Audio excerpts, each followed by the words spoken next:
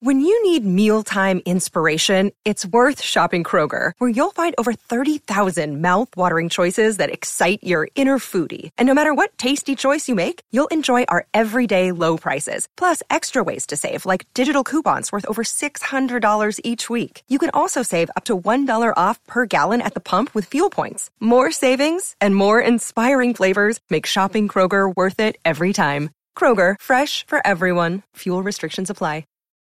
Look, Bumble knows you're exhausted by dating. All the, must not take yourself too seriously, and 6'1" since that matters, and what do I even say other than, hey? Well, that's why they're introducing an all-new Bumble, with exciting features to make compatibility easier, starting the chat better, and dating safer. They've changed, so you don't have to. Download the new Bumble now. The Slate Culture Gabfest is sponsored by Harry's, the shaving company that offers German-engineered blades, well-designed handles, and shipping right to your door. Visit harrys.com for $5 off your first purchase with the promo code CULTURE. And by Netflix, presenting Season 3 of its original series, House of Cards, about ruthless DC power couple Frank and Claire Underwood, starring Golden Globe winner Kevin Spacey and Robin Wright. All episodes are available on Friday, February 27th. The following podcast contains explicit language.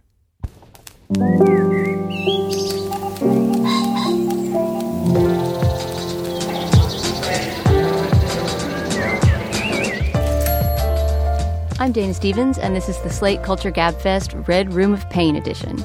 It's Wednesday, February 18th, 2015, and on today's program, we're going to talk about 50 Shades of Grey, the movie adaptation of E.L. James' monster bestseller.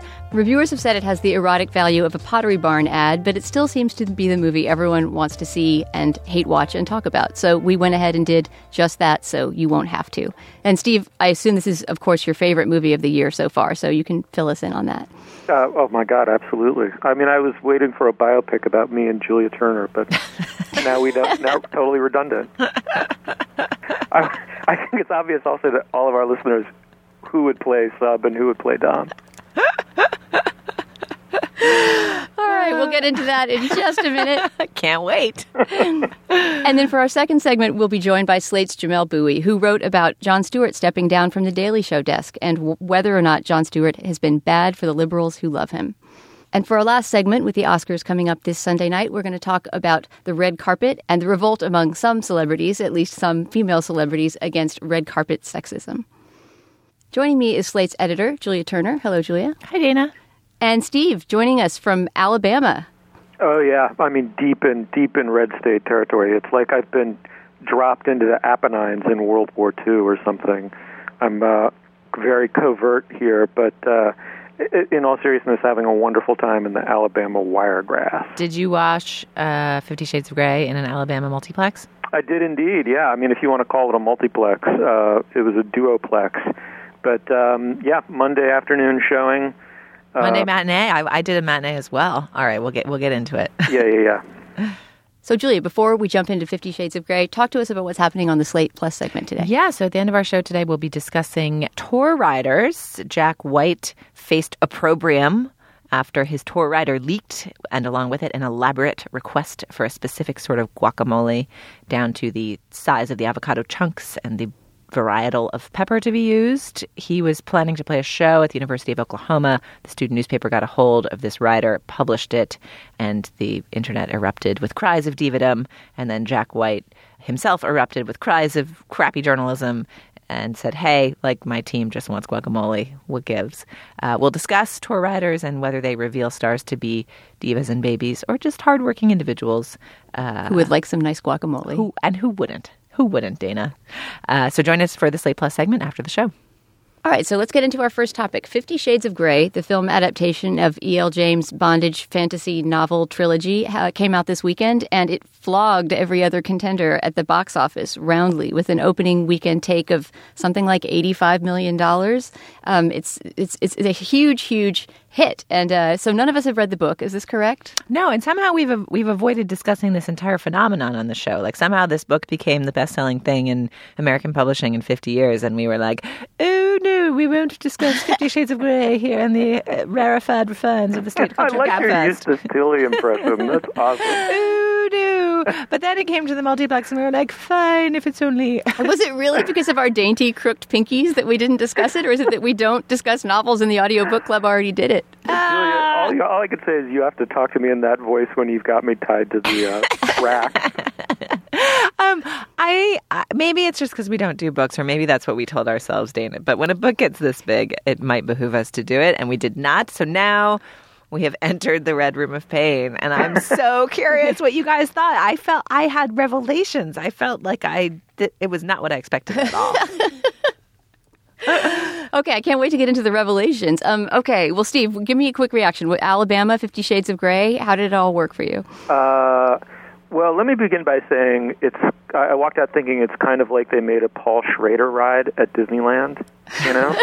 It's like, if you look at the sheer architecture of the thing, like the blueprint of the thing, a man who makes $1 billion before the age of 30, but can only relate to women romantically by totally, if you want to call it romantically, by completely owning and dominating them. You know, a young woman who's saved herself and probably there, you know, for the right man, who therefore maybe has extremely naive ideals about love and sex, falls for the helicopter ride. You could imagine Paul Schrader, you know, much less the Marquis de Sade, doing something with this, real with this. It's kind of a challenge to do something totally unreal with it, but apparently E.L. James has done that. I will say that also, I will add that, you know, of all the movies that we've seen, hundreds of movies we've seen over the last 5 years for this show, of the ones that have left me feeling de-enhanced, I would say this is not even in the bottom 5%. It's very competently done. I like both performances. It's well directed without being originally directed, but you know, it's competent through and through. But we can get into why it's preposterous. But you know, I would say, no. If I had gone in knowing absolutely nothing about it, I would have said, you know, basically banal, but not total garbage. Wow. I'm very curious to hear more about the fact that you thought both performances were competent, because that was not my view. But my main takeaway from this, so in my head, 50 Shades of Grey, here's what I knew about it going in. It started as Twilight fan fiction, hugely popular, like soft porn erotica that somehow became like totally normalized to read on the subway about BDSM. So I sort of assumed it was like pro-BDSM, right? And I always thought it was kind of weird that like a third of America got really into this book about bondage. But bondage is a pathology in the plot of this, right? Which is why a lot of real life BDSM practitioners are objecting to the movie. I had not followed that at all, so I thought that somehow this movie was going to like, you know, so the trappings of the movie, you meet this innocent naïf with frumpy sweaters, and she meets this young billionaire, and he's just so compelling and formal, and he's both polite and courteous. She's never met anyone both polite and courteous before. Plus, he's rich. And anyway, it's like the setup is part of the experience. You mirror her experience of like wondering just how twisted this shit is going to get, right? And you're like, I heard about this bondage. When does the bondage happen? Like right now, they're just dancing in a gigantic penthouse with a piano. And then you get to the bondage, and it's like super fucking campy and friendly. Like there's a lot of like stroking with peacock feathers and like a gentle dusting with something that looks like a leather feather duster, which apparently is a flogger, but the flogging is done like very artisanally. Like it is not violent. And in the psychology of the main characters, like he's presented as like he's the adopted son in his early childhood. His mom was like a literal crack whore, and horrible things happened to him, but he can't even remember who his mom was. So it's and then like the friend of his stepmom like introduced him to BDSM when he was a teen, and he was deflowered in such an environment and was a sub before he became a dom. And it's like super negative. It's basically like BDSM is for twisted freaks, and maybe the abiding twinkly love of Dakota Johnson can, you know, teach him to love again, which is such a conventional love story. So yeah, totally conventional. I completely agree.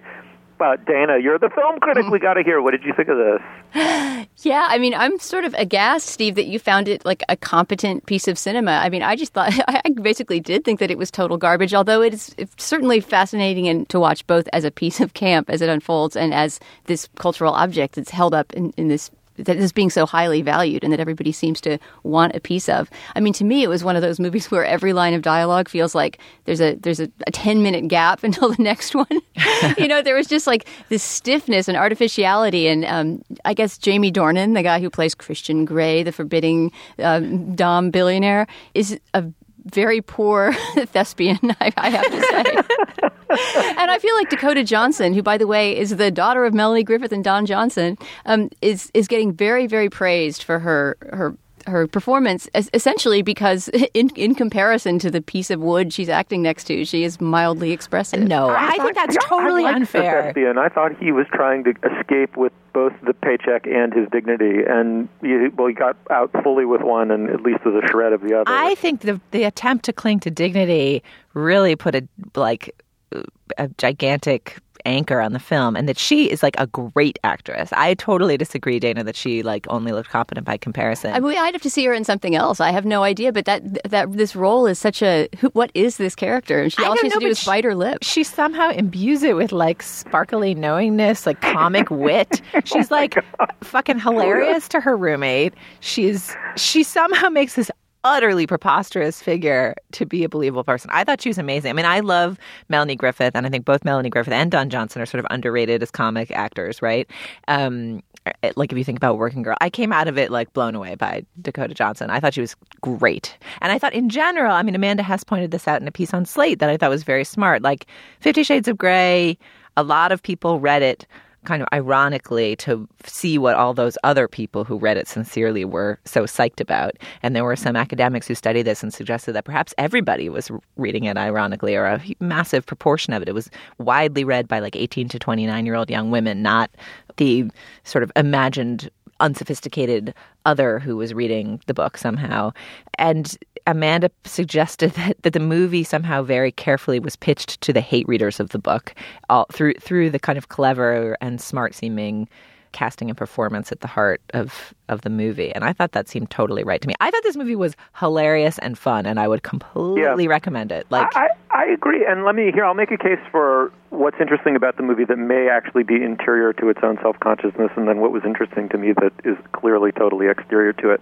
The first is that I think early on, the germ of human behavioral truth on screen, I believe, maybe I was just trying to get out with my dignity intact, was early on every relationship is a power struggle, and you are figuring out, this is maybe a little cold and I don't mean it to sound that way, but you are figuring out sort of who holds the power, who has the power to withhold, who's going to be too enthusiastic, who's going to be sloppy, who's going to be pin neat. And these are kind of emotionally happening below the level of social power, which may not map onto that.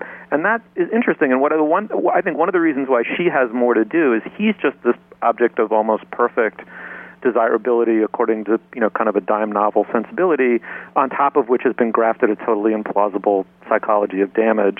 But she actually is going through something real, which is attempting to bring power to the relationship when she's repeatedly being asked to have none, both by his social power and by his need for total emotional and sexual dominance.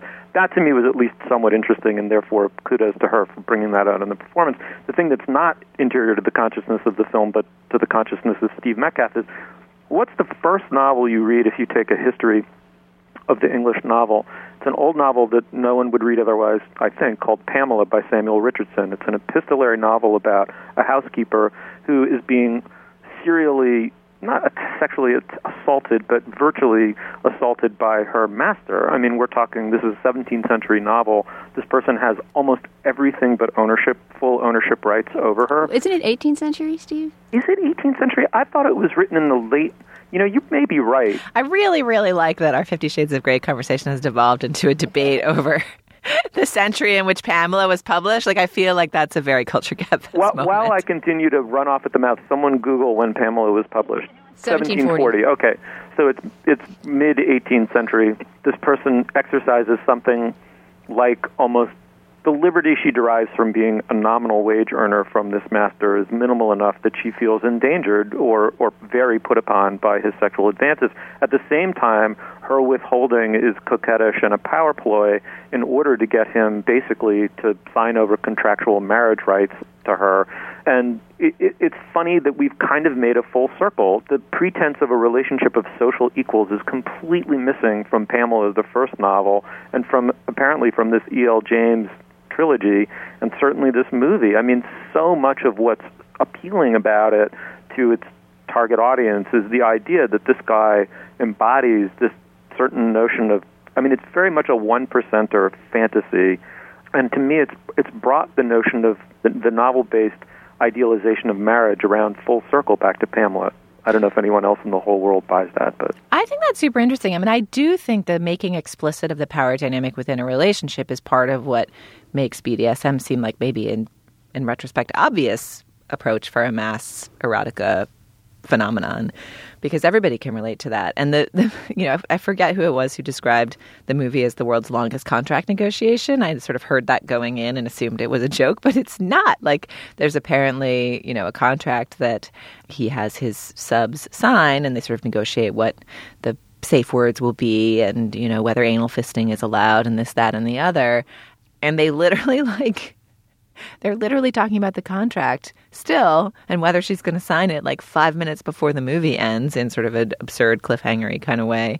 And that notion of making explicit the kind of endless power negotiation that is any relationship is kind of great. I loved this movie. It was absurd, but so delectable. I just, even his lunken woodenness was hilarious. All right. Well, I think that we should try to spread around Julia Turner's joy by hearing a clip from the movie, and maybe you can also hear the glacial pauses between lines that grated against my nerves. Earlier, you said that there are some people who know you well. Why do I get the feeling that that is not true? Mr. Gray, your next meeting is in the conference room. Cancel, please. We're not finished here. Yes, sir. No, I can go. It's fine. I would like to know more about you. There's really not much to know about me. You said you're an English major? Tell me, was it Charlotte Bronte, Jane Austen, or Thomas Hardy who first made you fall in love with literature? Hardy. I would have guessed Jane Austen. What are your plans after you graduate? I'm just trying to get through finals right now. And then? And then I was planning on moving here to Seattle with Kate. We offer an excellent internship program. I don't think I'd fit in here.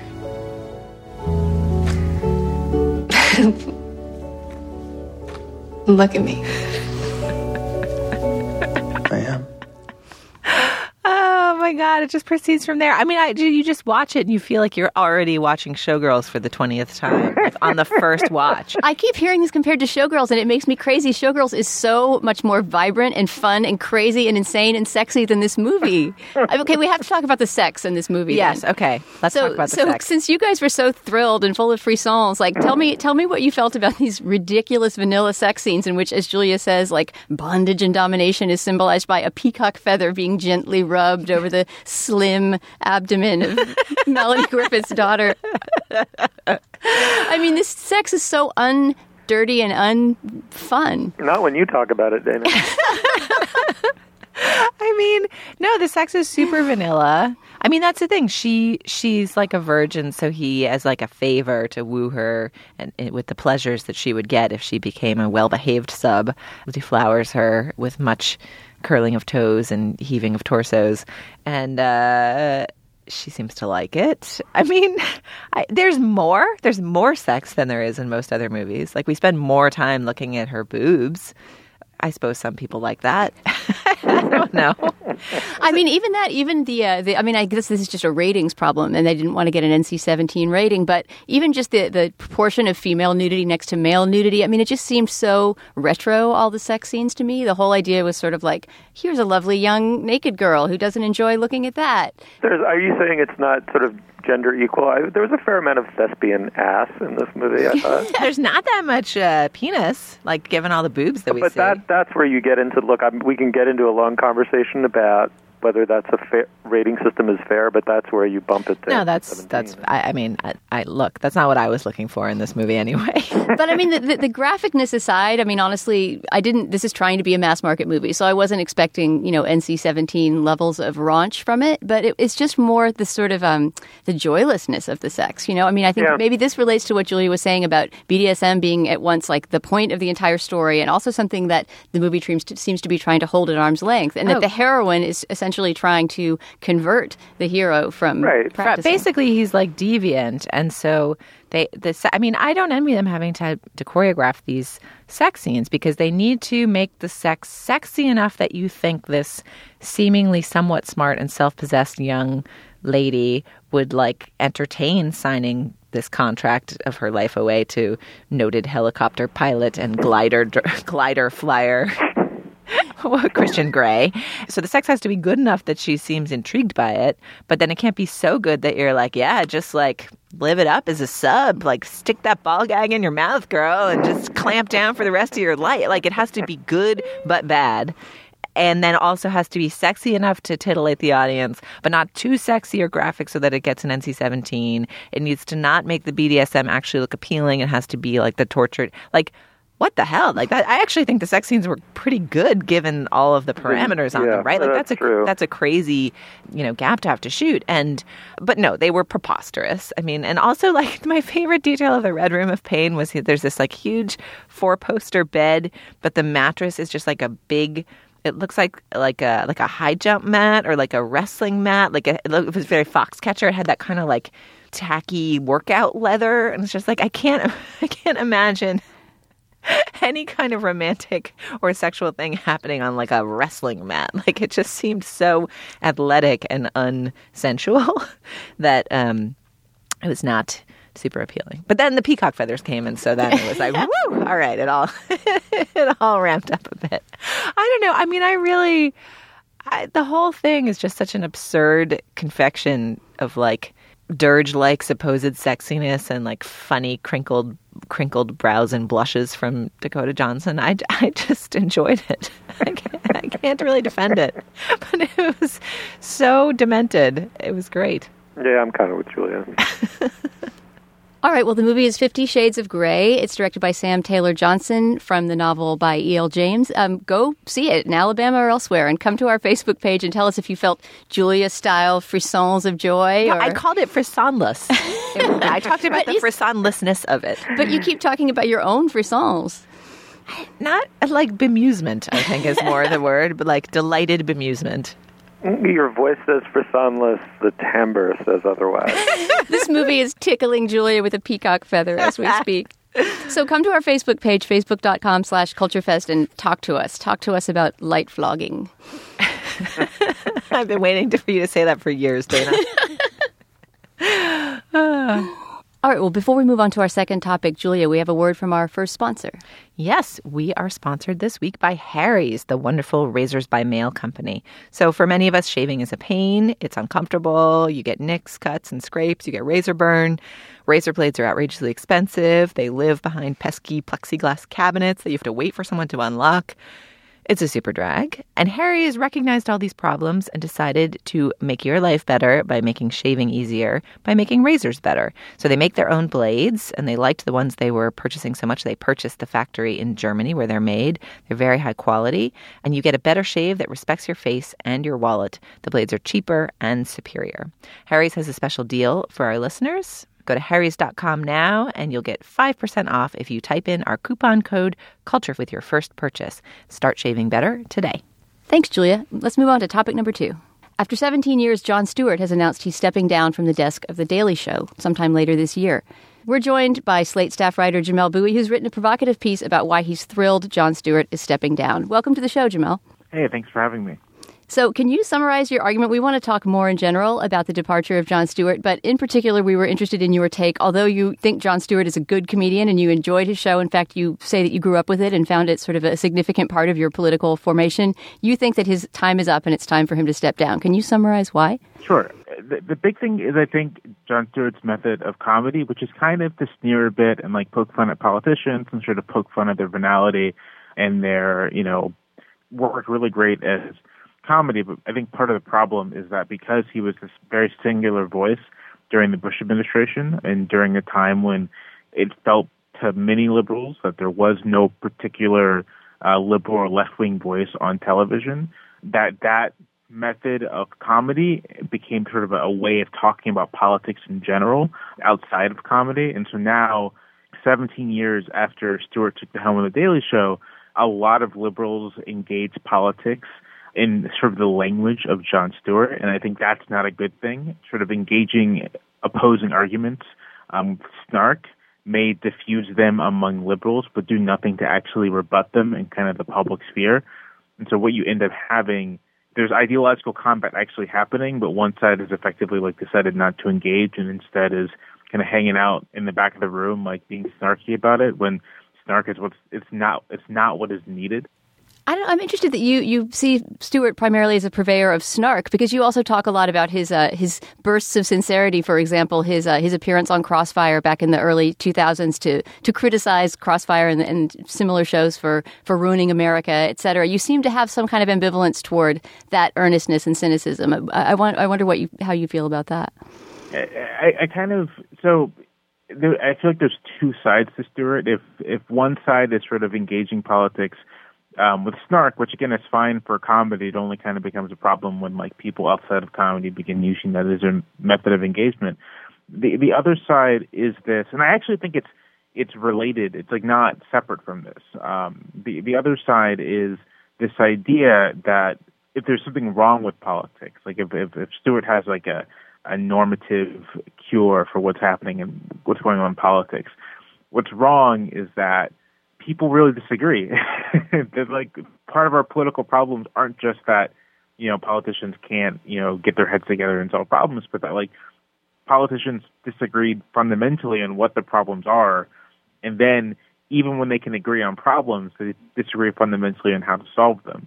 And so this idea that if we could just be civil and we will get some work done is just not the case. It's not even naive. It's just sort of not, it doesn't fit with reality. Well, and I think the other thing that's sort of frustrating about clinging to Stewart as a political actor is that he so actively refused the role. And you mentioned this in your piece, but he, particularly during the Bush era, I think a lot of liberals felt like, you're leading us through this dark time. Please lead us, O wise one. And he's like, nah, just a comedian.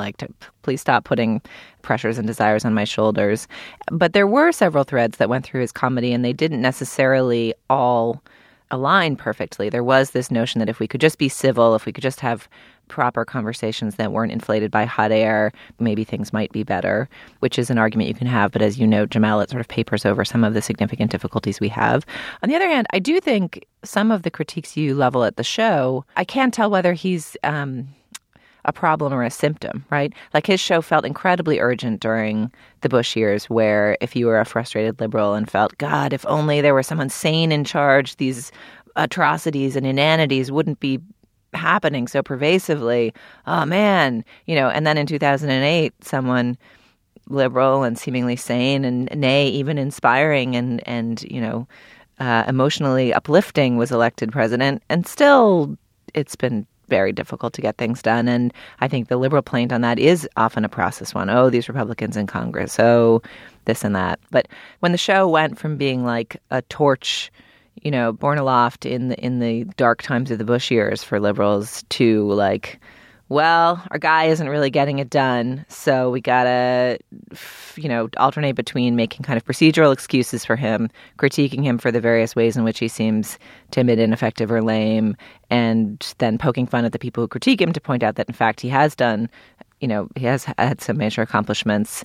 That's just that's a less essential feeling role, being the trenchant opposition versus being the kind of house jester, it necessarily feels less important. But that feels like something you can't pin on Stewart. That's just the case that satire will always flourish more in sort of troubled political times. Right. And, Plotz at one of our Superfests made this interesting, but I think interestingly false point, which was that, Obama will be to young liberals possibly what Reagan was to young conservatives, and you see people who were young and came of political age during the Reagan years now achieving middle age and power, still inspired by the Reagan Revolution. I had to stop him and say, but there's no equivalent Obama Revolution. There's no equivalent. All the enthusiasm was spent the first night in 2008, dancing in the streets of Brooklyn. Most of that was spent then. The equivalent thing really is called to young liberals is Colbert and Stewart. And I admired Jamel's piece. I think it was the best of the equivocal pieces about Jon Stewart, for pointing this out, that this isn't a coherent political agenda or philosophy, and there isn't even really one behind it, as Julia points out, that it's much more based in kind of process, or this illusion that, if you can only restore sanity to all parties, there won't be hypocrisy. I mean, the defining thing about the Reagan Revolution is it cohered young conservatives around a specific agenda and a specific idea about the role of government in individuals' lives that could then be, a 30-year agenda. There's absolutely no equivalent on the left, and so we're stuck with a kind of at-home, channel changer in hand catharsis, and the two things aren't equivalent, which isn't to say the man was not a genius and a national saint, national treasure, and a kind of comedic saint. I believe he's all those things, but it was important for someone like me to hear someone like Jamel voice this other point of view. Yeah, I mean, I think he's a comedic saint and a national treasure. I think it is interesting to talk a little bit about his mode of comedy. Like, I found myself watching Stewart much less after Obama was elected, and that may have to do with the political urgency of the show or my waning political frustration. It may have had to do with just my age and time of life and, bedtime and priorities. Like, I can't leave that out of the equation. But I also found, Stewart is incredibly gifted. He convened this empire, basically, of politically engaged comedians. Like, the fact that there is such a robust culture of politically engaged comedy right now, I think, owes itself in large part to the success of this show and the many careers that it has spawned. And, comedy can just, distract you with, lions and coconuts. Like, it doesn't have to be politically engaged, and we have a very rich politically engaged comedic culture, which I think we can thank him for.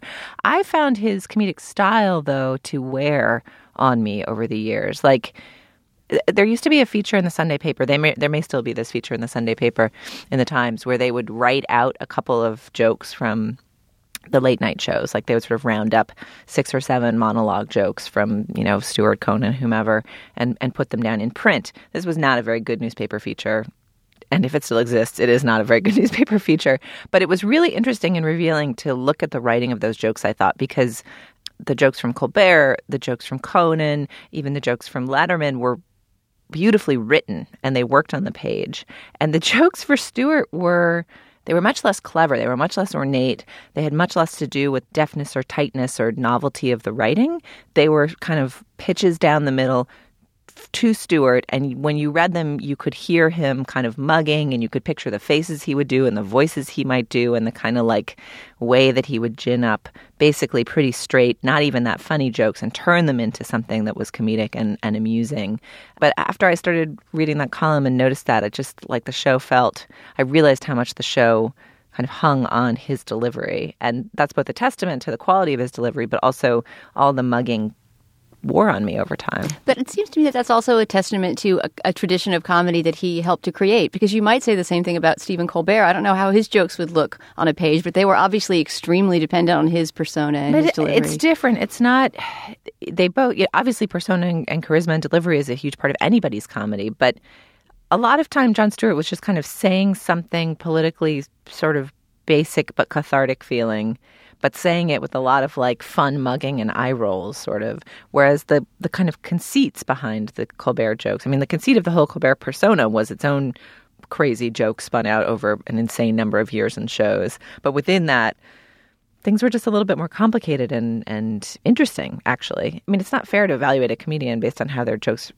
appear on the page, which is why this column was so dumb. But I did find it kind of colored the way I looked at him afterwards. Am I crying alone in the darkness here? Did you guys never find this? I felt he very often as a comedian carried the material over the finish line, and that it relied too much on the anticipated consensus of the reaction, of the audience, which is a form of laziness. That's But again, I want to say this is in the context of him having done essentially brilliant work for almost 20 years. It's amazing to think it was on the air that long too. Yeah, you felt like you were part of the same smug club, and sometimes it felt good to be part of that club. And in darker political moments, it felt sometimes essential to be part of that club. Maybe that's what you're getting at, Jamel, is that feeling like you're full of a club of malcontents is maybe not the best way to motivate a generation of young, politically minded people towards productive action. Yeah, no, part of me thinks that, my complaint has entirely to do with the fact that Stewart was just so successful that, like, he became such a touchstone for young liberals that you have this problem of just people thinking that the way to do politics is to be smug. And I feel like I just see this on the internet a lot. Like, the proper reaction is not to engage or to, you know, constructively argue. It's to mug, and it's to be condescending, and it's to be smug about your disagreements, and then that somehow becomes victory when it really isn't at all. I'd add also that to me, and this may be very specific to me, there's an undercurrent of Colbert's Catholicism which carries that conviction through. And you know, my point is that there isn't a large guiding idea-based conviction on the left. And so it makes sense that someone like Colbert, who seems to be rooted in a belief system, I mean, maybe projecting on him, but from what I've picked up about him from profiles, this is true. He's like it's rooted in a set of abiding convictions about right and wrong, about which he doesn't appear to be especially embarrassed, and that gave that satire a center. One last thing I'd love to throw in is that this has been the pattern since the 1960s, which is we win culture and they win politics, and that's what we're supposed to content ourselves with. And that pattern somehow, I think, has to be broken. That's bleak.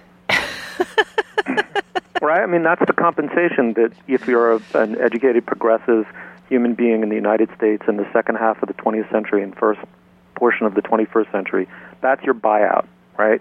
That's your bonus, is you share a sensibility with the people who make elite pop culture. That's it. That's your psychic compensation for, in a sense, losing a political agenda to. I mean, but we are saying this. We are saying this in the middle of a two-term Democratic presidency that has, you know, by someone who governs to the right of Ronald Reagan.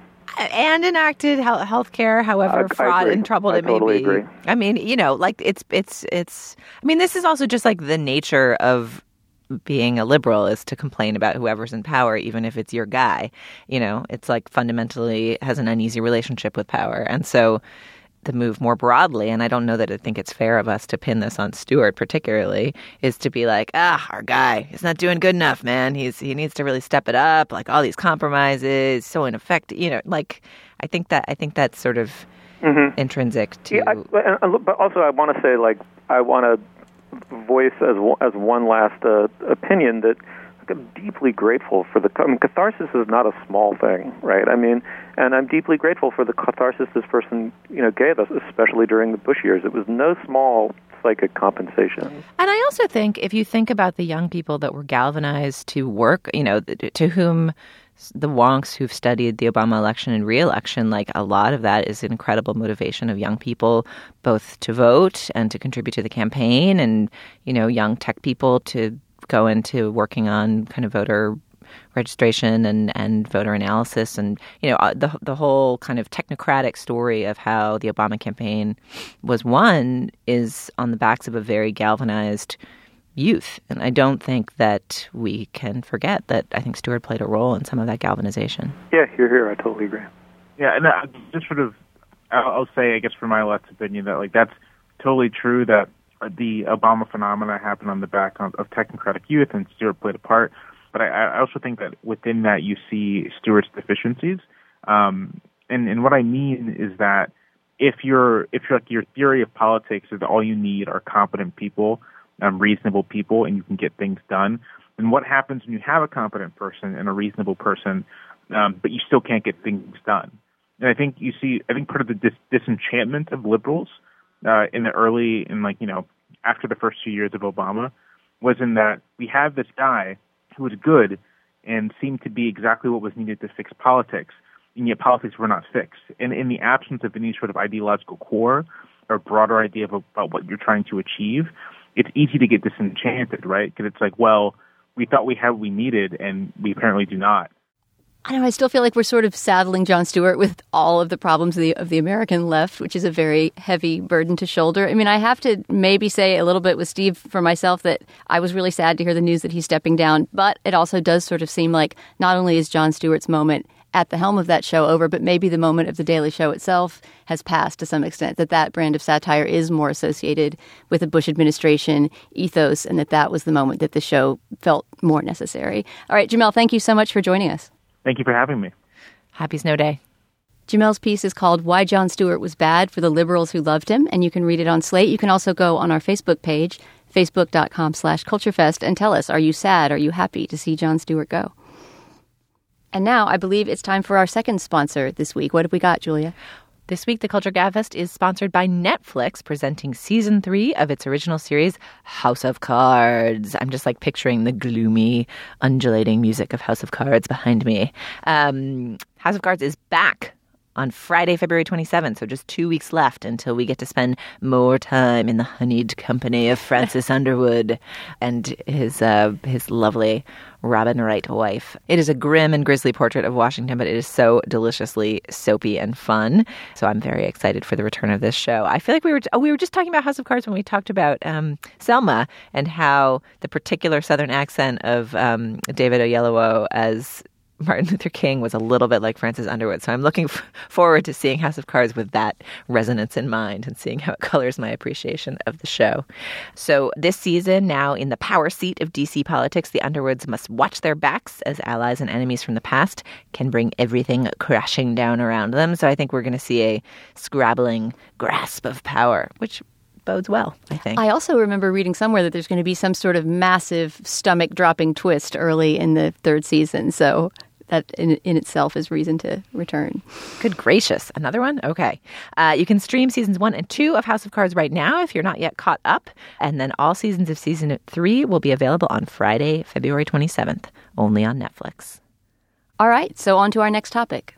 So the Oscars are coming up this Sunday, and we spent the last few weeks on the show talking about various movies that are up for awards. But we thought that for this very last show before the Oscars, we would talk about the red carpet, which is a big part of the reason that many people tune into the whole extravaganza at all. So a few weeks ago in the Times, there was a piece about the Manicam on the red carpet, which is, I guess, the new phenomenon of asking actresses to place their manicures under a special camera. I think you're supposed to walk the fingers. I think you're supposed to put your fingers in it's like a little red carpet diorama, and the actresses are supposed to become finger actors and stroll their manicures and their fancy gems.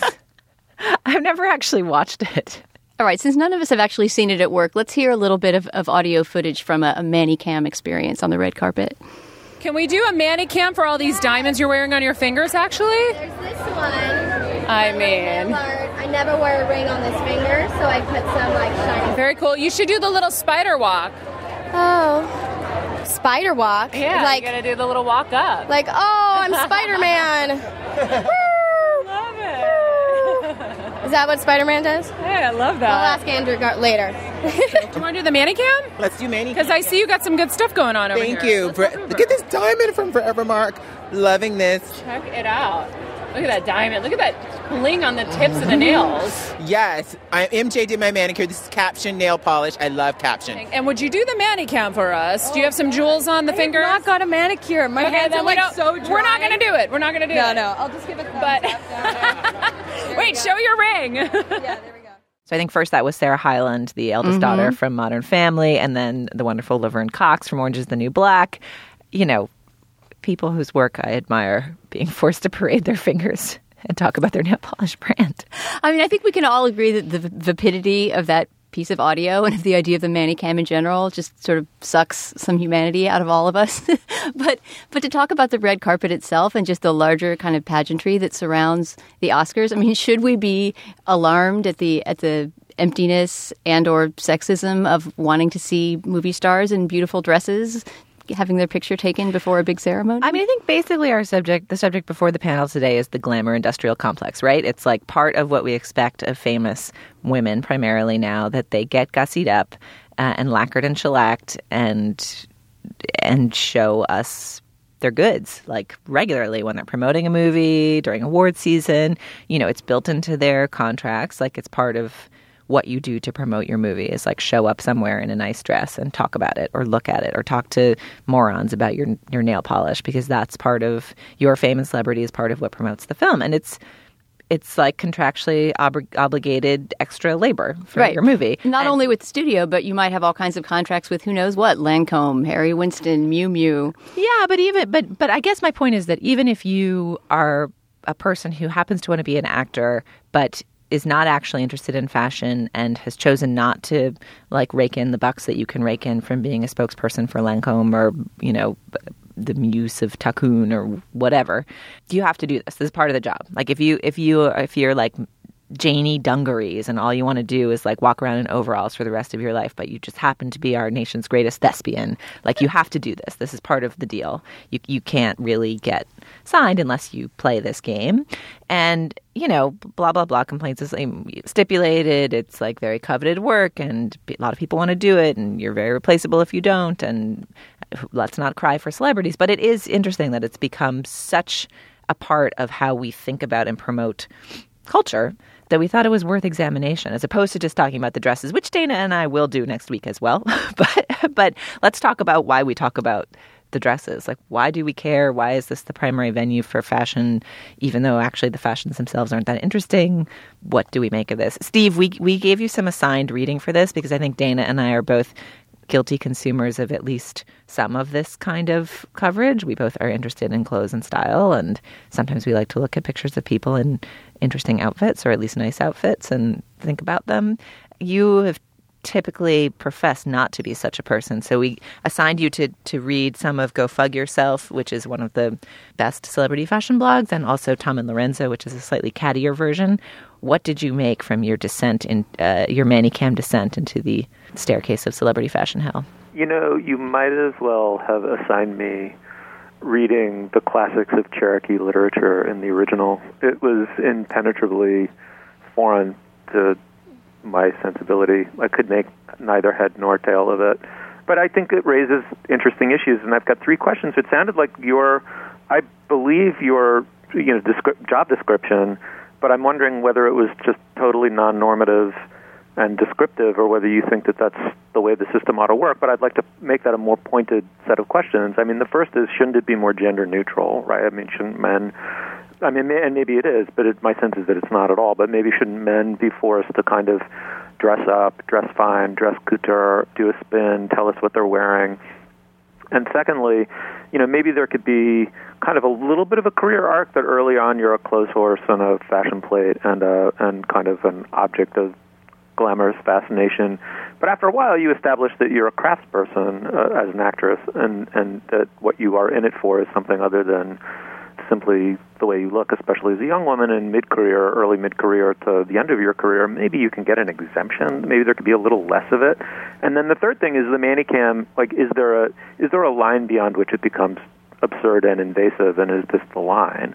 I mean, I'm just wondering what's the change in tone here that we're picking up on. So I have to throw it back to you because I've got nothing original to say. I mean, your about third question, it's like, what's the next frontier, and how much of these public women's bodies are going to be policed? It's like, well, I think it's like the vagina cam. It's like, tell us about your bikini wax. Yeah, like red camera. What's your underwear? And you know, like, are you sporting full Brazilian, or have you gone retro? Like, I mean, there's always more parts of public bodies to be possessed, and you know, like, maybe that's where we're headed.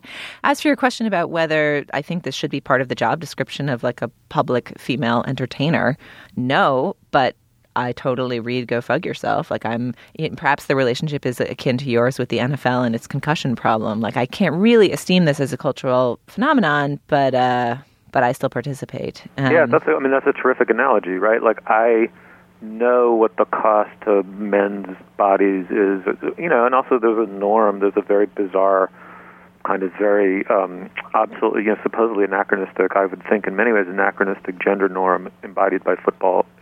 You know, but there I am. My eyeballs are just, it like delivers some kind of primal thrill, and the eyeballs just return to it, even as they're starting to finally lose a battle to one's conscience. I just wonder. I mean, we're in a very specific moment, Dana, in the history of men in football, you know, where people are really waking up to the fact that it's a moral compromise to do it. Where are we in relation to the red carpet?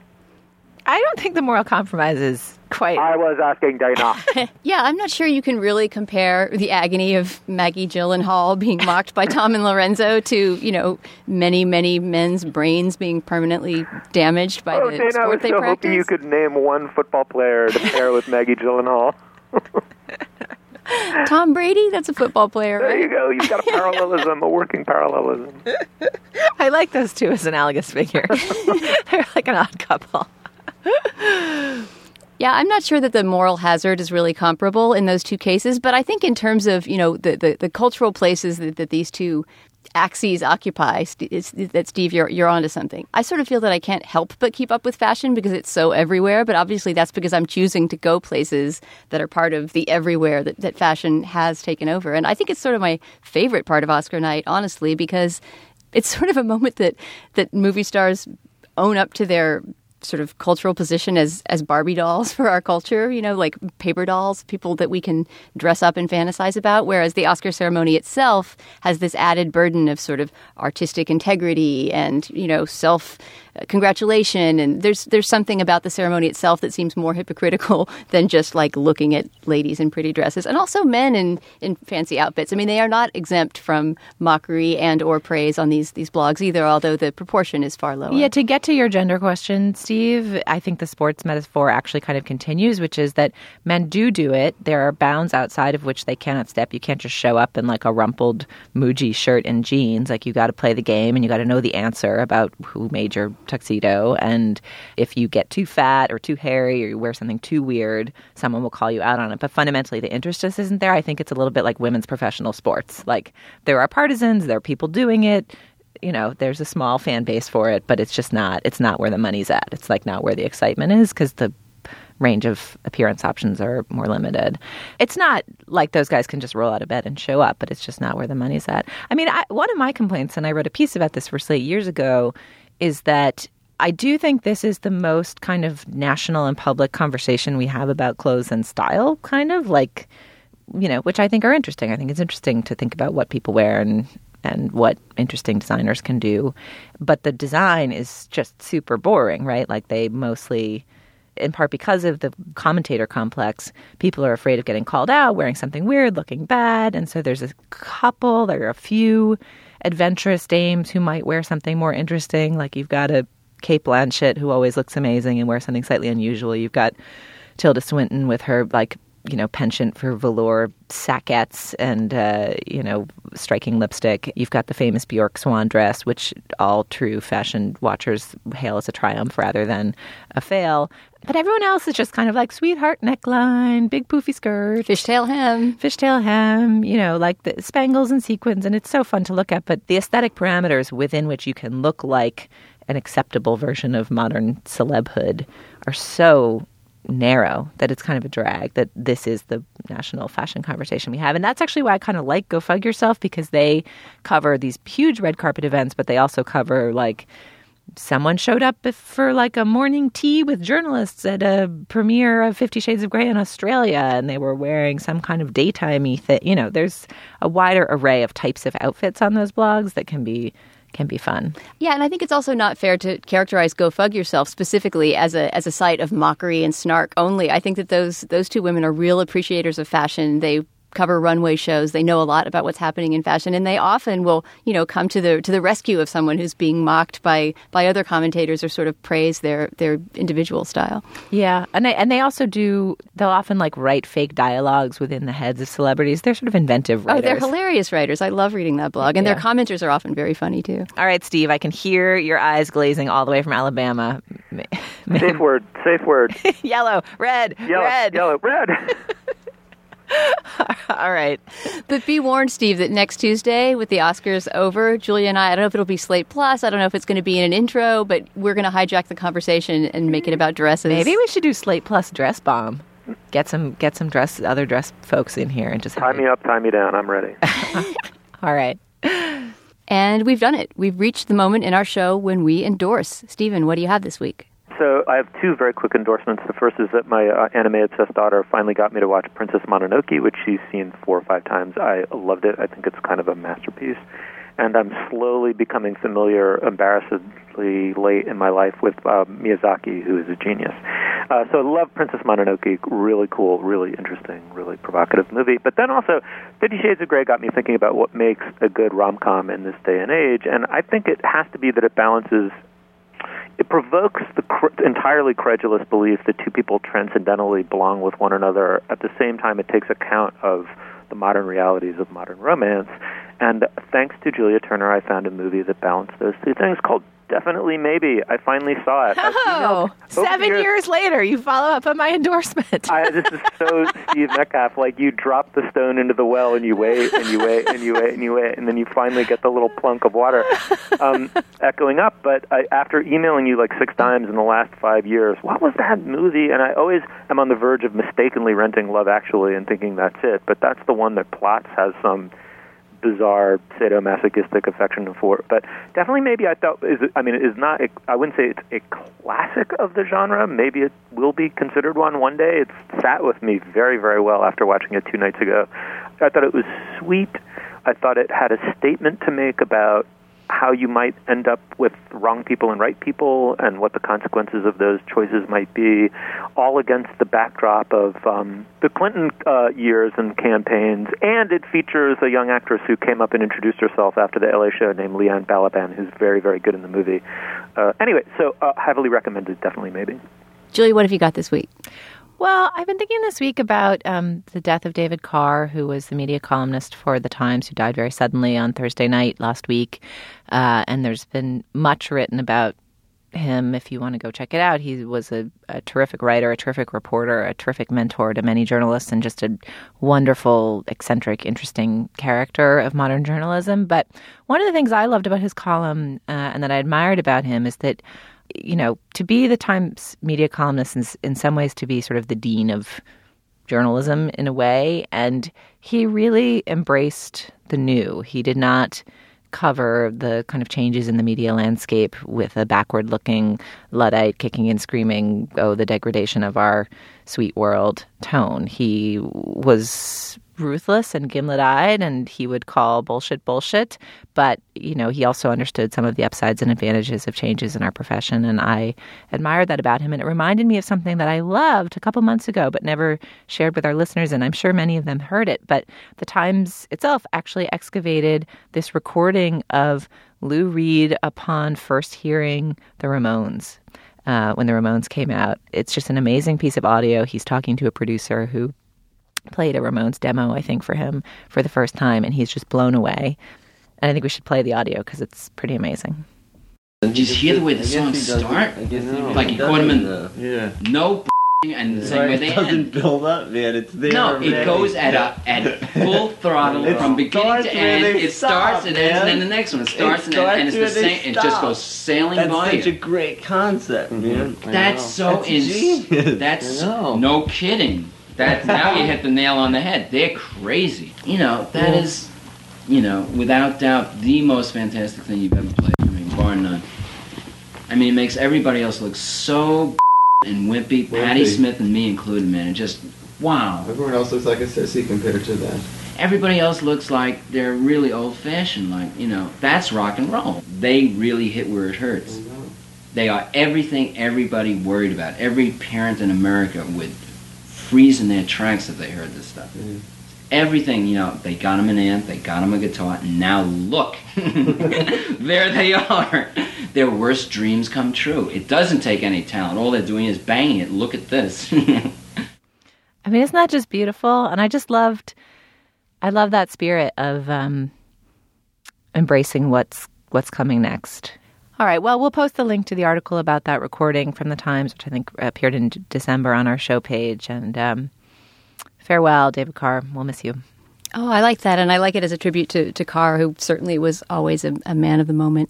So my endorsement this week actually occurred to me during our 50 Shades of Grey segment. I realized that I must endorse a movie about sex that is actually a great movie and in which there's explicit, raunchy, sexy sex that also advances a beautiful love story. It's one of my favorite movies in the world. I wrote about it for Slate, I think last year or the year before, when the director Nagisa Oshima died. And it's called In the Realm of the Senses. It's a 1976 pretty hardcore movie that tells a story based on true events in Japan in which a courtesan ran off with this married man, and the two of them sort of had this, I don't know what you would call it, like a journey into sexual debauchery together that did not end well. It's a beautiful story of star-crossed lovers that is also just really hot porn and just a beautiful perfectly realized work of art. So In the Realm of the Senses, directed by Nagisa Oshima. Have either of you seen this I haven't. movie? I read your piece about it and thought, I've got to see this, and I haven't seen it yet. So I have yet to see it. I will put it on the list. I hope to watch it sooner than Steve watched Definitely Maybe.